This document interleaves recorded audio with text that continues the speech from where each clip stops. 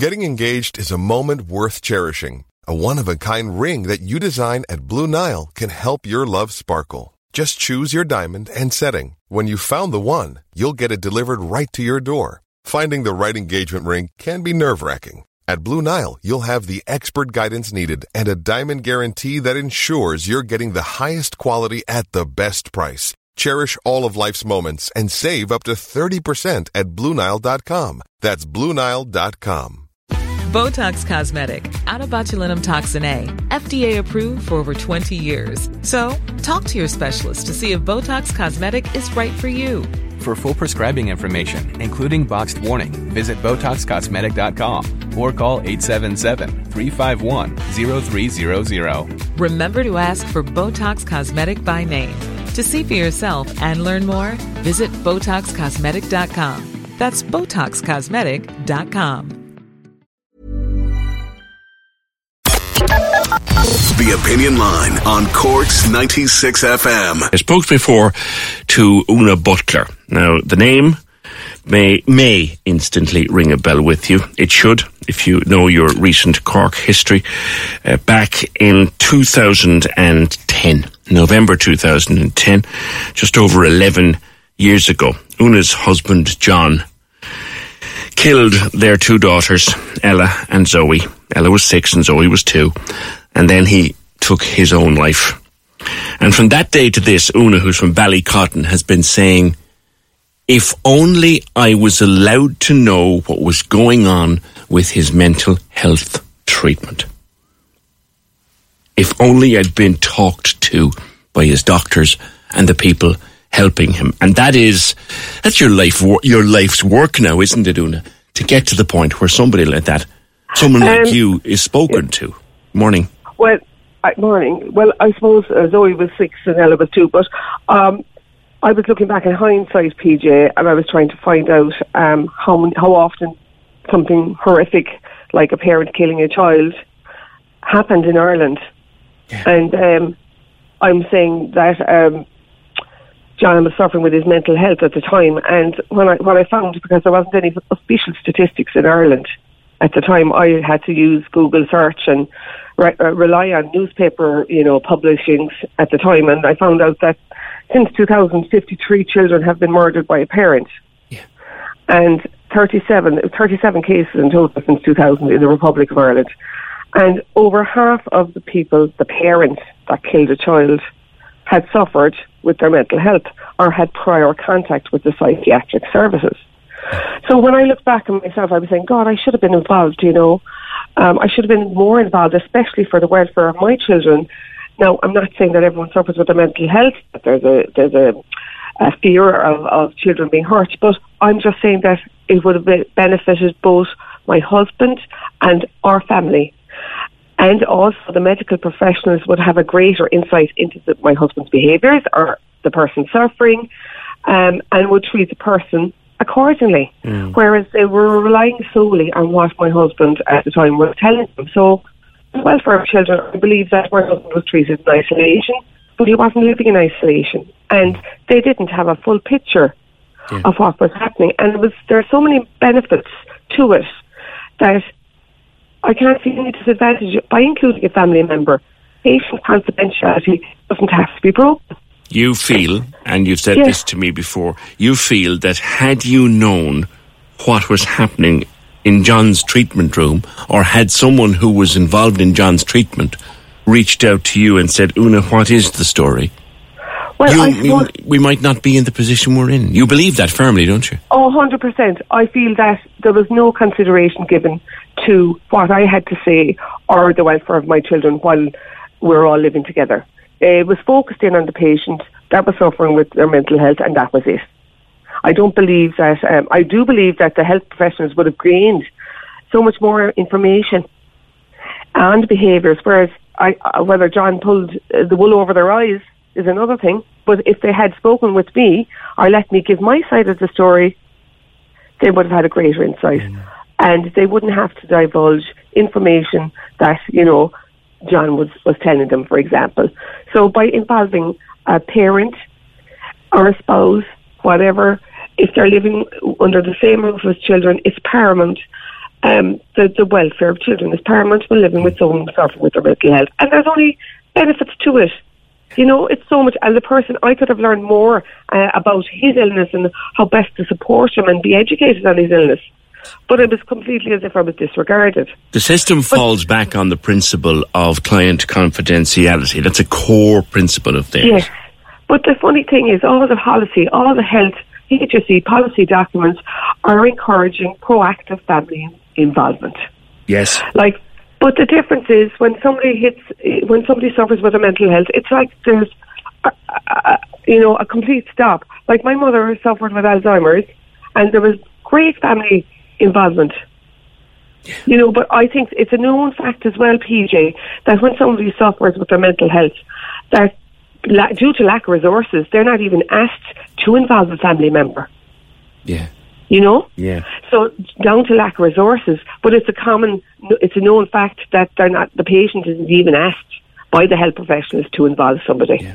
But I think it should be made mandatory that in the Mental Health Act that a parent or a spouse is to be involved in the treatment of the other partner or spouse, or a nominated family, an adult, to be included, a nominated person. Something that has changed, I'm not too sure if it takes this into account now. You may know, since your tragedy, there has been a change in mandatory reporting.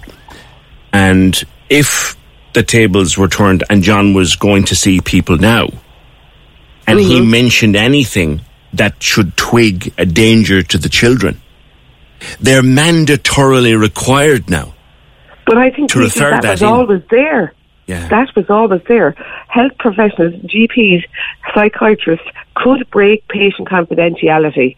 I think it's stricter. It's stricter now, Una. It's a matter of must now, I think. Well, the thing is, when do they come to that decision of, when is a person going to admit it? You know, really? Yeah. Oh, this is your campaign, and Andrew McGinley and yourself have been talking about this. He's looking for the same changes. So Andrew McGinley is the same. His wife killed their 3 children, and he believes the exact same as I do. He should have been involved in the treatment of his spouse in order to learn and give his side of the story. Whereas, you know, he's exactly the same. He believes his children would be alive today. And Zoe and Ella would, I believe, 100%. It's just, hindsight is the most valuable tool. Must take an awful lot out of you to keep doing this, Una, to keep banging on. It does, because I'm so frustrated going up. Every time there's a change of Minister for Mental Health, I write to them. I write to the Minister for Children, and then the Minister for Children would send the letter, that's more for mental health. But it's the welfare of children is paramount. So it is very important for the Minister for Children, but it's passed back onto the Minister for Mental Health. But like all the policy documents are recommending that recommendation. Hang on. You write, as you would do, and because he's there in the job at the moment, you would write to Roderick O'Gorman. Roderick O'Gorman's gig is looking after our children. And Roderick O'Gorman would tell you, no, you actually need to talk to Mary Butler, because it's Mary Butler on mental health. There's a bit of buck passing going on there, Una, if you ask me. So, for example, I wrote to the First Minister was Frances Fitzgerald for Children, so she passed the book on to the Minister for Mental Health. Then I wrote to Catherine Zappone, and then she passed it on to the Minister for Mental Health there again. But to be honest, I've gone through Jim Daly, I've gone through Frances Fitzgerald, Helen McAtee. I didn't write to Mary Butler yet, Minister for Mental Health at the moment, because I'm so frustrated. It feels as if, no one's listening.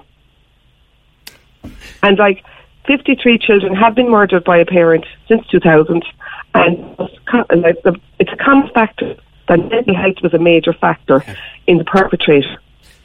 And why are they closing their eyes to this?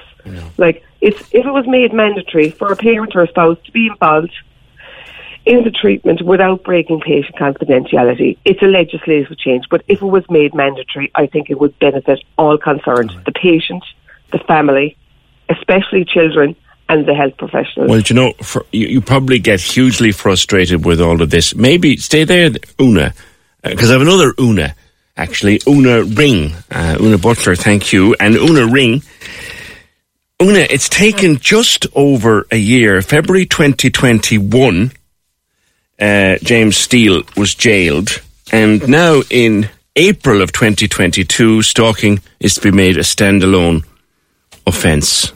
That's some year's work. Good morning. It is. Good morning. Thanks again for having me on.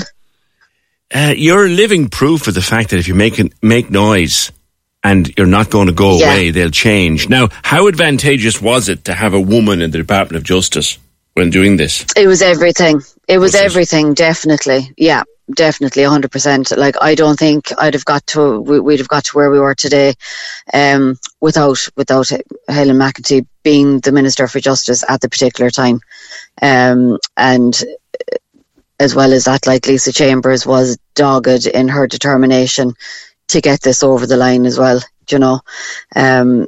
So, like, I suppose we started the ball rolling, but I think, like, it was Lisa carried it down the pitch as such, do you know what I mean? It was like, and it's just like, it's only been over a year since he was sentenced, but we actually didn't start our campaign until, I'd say, April or May of last year. So, like, it's less than a year, you know. Wow. So, like, it's phenomenal feat.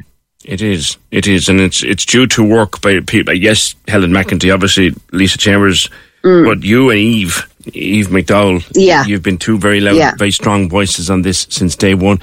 I guess, I'm so thrilled for you that it's happened. The other Una on the other line, she's very frustrated by her campaign. Would you advise her, and you're two East Cork women as well, would you advise her to keep plodding ahead? Keep going. If you have the energy, like, it is exhausting, and obviously Una's case is going back a lot longer than mine. I don't know how I'd feel if it had dragged on as long as that, you know. And it is very tiring, and it's wearing when you're not getting a response. Like, I suppose we were lucky the momentum was always there and the momentum carried us along. But I think if I was in Una's situation and I was kind of being rejected at every turn, you do get demoralised and you do get exhausted and you do feel, what's the bloody point, you know? So it's easy for me to say, oh, carry on. But, you know, as they say, don't let somebody who hasn't walked in your shoes tell you how to tie your laces, you know? Yeah, exactly, yeah. I know. Yeah. You know, I'm hoping there will be change, you know what I mean? So we can just keep going. Like, Andrew McGinley is in the same situation as, you know, as myself. Wanting change in the Mental Health Act, and I just can't understand why they don't input the change. Yeah, you know, as it's great for you, and that there was a change made in a year, which is fantastic. Well done. And Minister McEntee, unfortunately, wasn't successful for me when I met her. Yeah, you know, it strikes me here as well, Una, that you need somewhere in the system, and I think, Una Ring, you met people, like you said, Lisa Chambers, and who actually wanted and were prepared to do it. You still, I think, Una Butler, you have to meet that person yet who actually wants to do it and is prepared to do it. Exactly, That's unfortunate. To you both, good luck for the future. And I know that you both, you're very strong women. Una Butler and Una Ring, both from East Cork, one of whom has now succeeded in changing the law of this land to make stalking a standalone offence. The other who is trying to change the law of this land so that the family of someone with a mental health issue can be part of their treatment plan. To them both, this beautiful spring Friday, best of luck with everything. Cork's 96 FM. Botox Cosmetic, out of botulinum toxin A, FDA approved for over 20 years. So, talk to your specialist to see if Botox Cosmetic is right for you. For full prescribing information, including boxed warning, visit BotoxCosmetic.com or call 877-351-0300. Remember to ask for Botox Cosmetic by name. To see for yourself and learn more, visit BotoxCosmetic.com. That's BotoxCosmetic.com.